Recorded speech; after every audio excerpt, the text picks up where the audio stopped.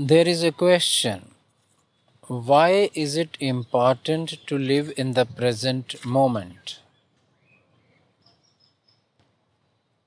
Just see, we are essentially living in the present, that is now, but not recognizing this fact. See the format of life. Senses see, touch, listen, and so on. Breathing in and out is going on.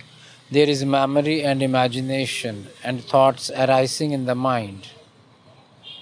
The field of senses and the field of memory and imagination is the total field, is the format of life, is the format of individual. You cannot feel the comfort of amending the past memory now. You cannot feel the comfort of solving the future, that is imagination, now. This gap is uneasiness, tenseness, friction for the brain. The illusion becomes busy in covering up this friction as if to secure stable relief.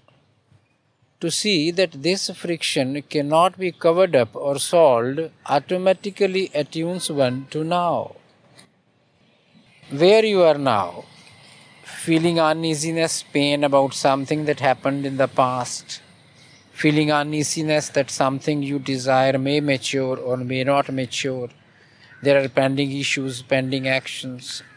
Something untoward may not happen. Some unpleasant thoughts crop up. There is confusion, ambiguity. Can you see, feel, acknowledge whatever is there in the now as it is?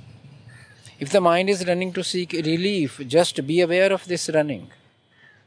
The original has touched you. You are on the magical ground.